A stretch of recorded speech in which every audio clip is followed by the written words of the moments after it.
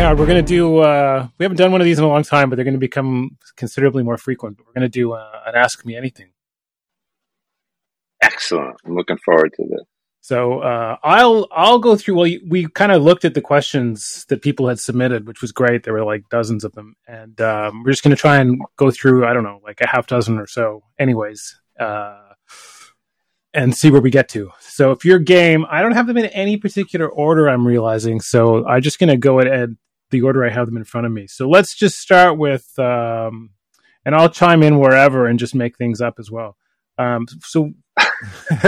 like I usually do. So let's start with this one. I've heard someone else. This is kind of an interesting question. I've heard that mitochondria zone 2 in an Inigo San Milan sense is different than zone 2.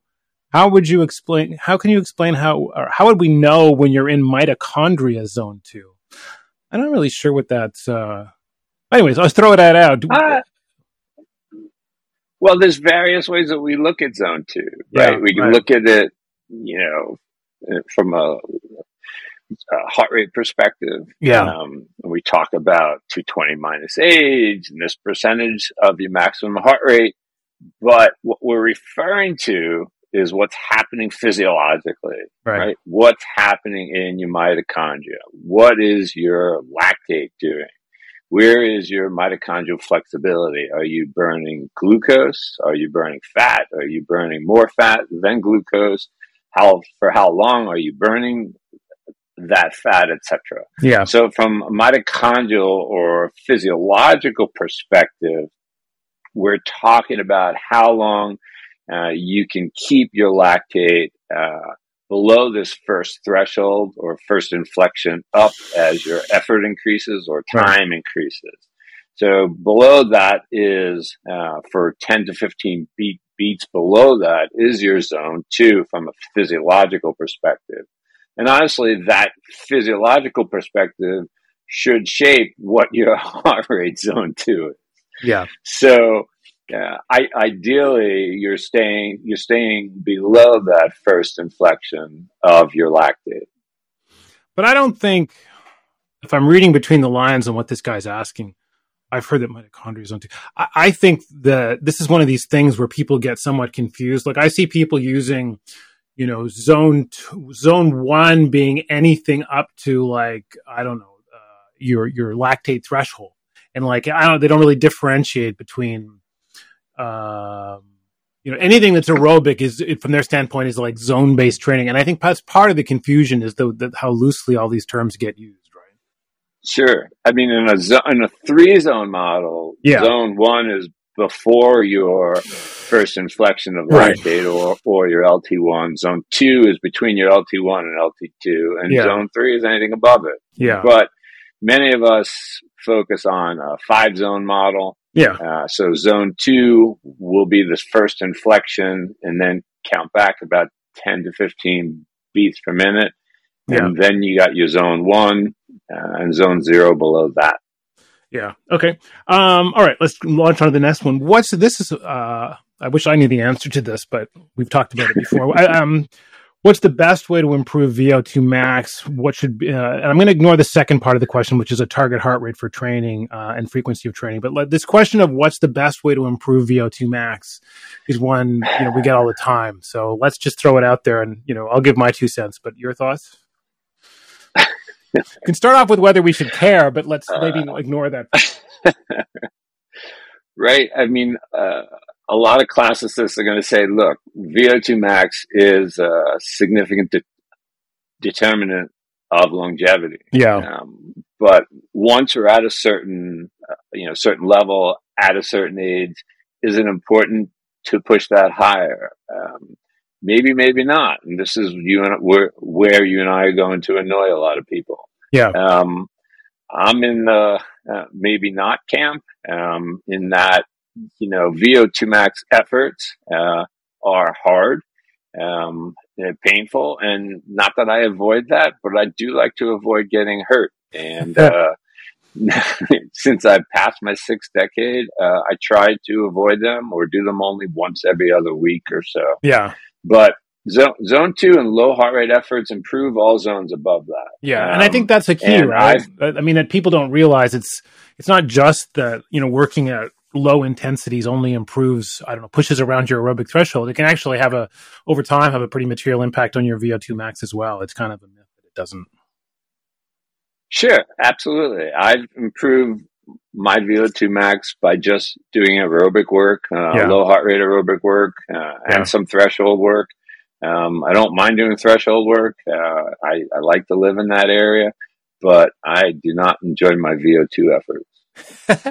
Yeah. So, I mean, the answer to that is, there's obviously various things like intervals and what have you that are, coaches and others will use to push you to keep you at that level where you're working directly on your VO2 max. But, the risk always is you get injured or something goes wrong or whatever else. And then all of a sudden you're like, wait a minute, to gain 1 point of VO2 max or a half a point of VO2 max, I just lost 6 because I've been on my back for the rest of the months, right? So you have to be. Yeah, I mean, classically they say, 4 to 6 4-minute efforts at near maximum heart rate.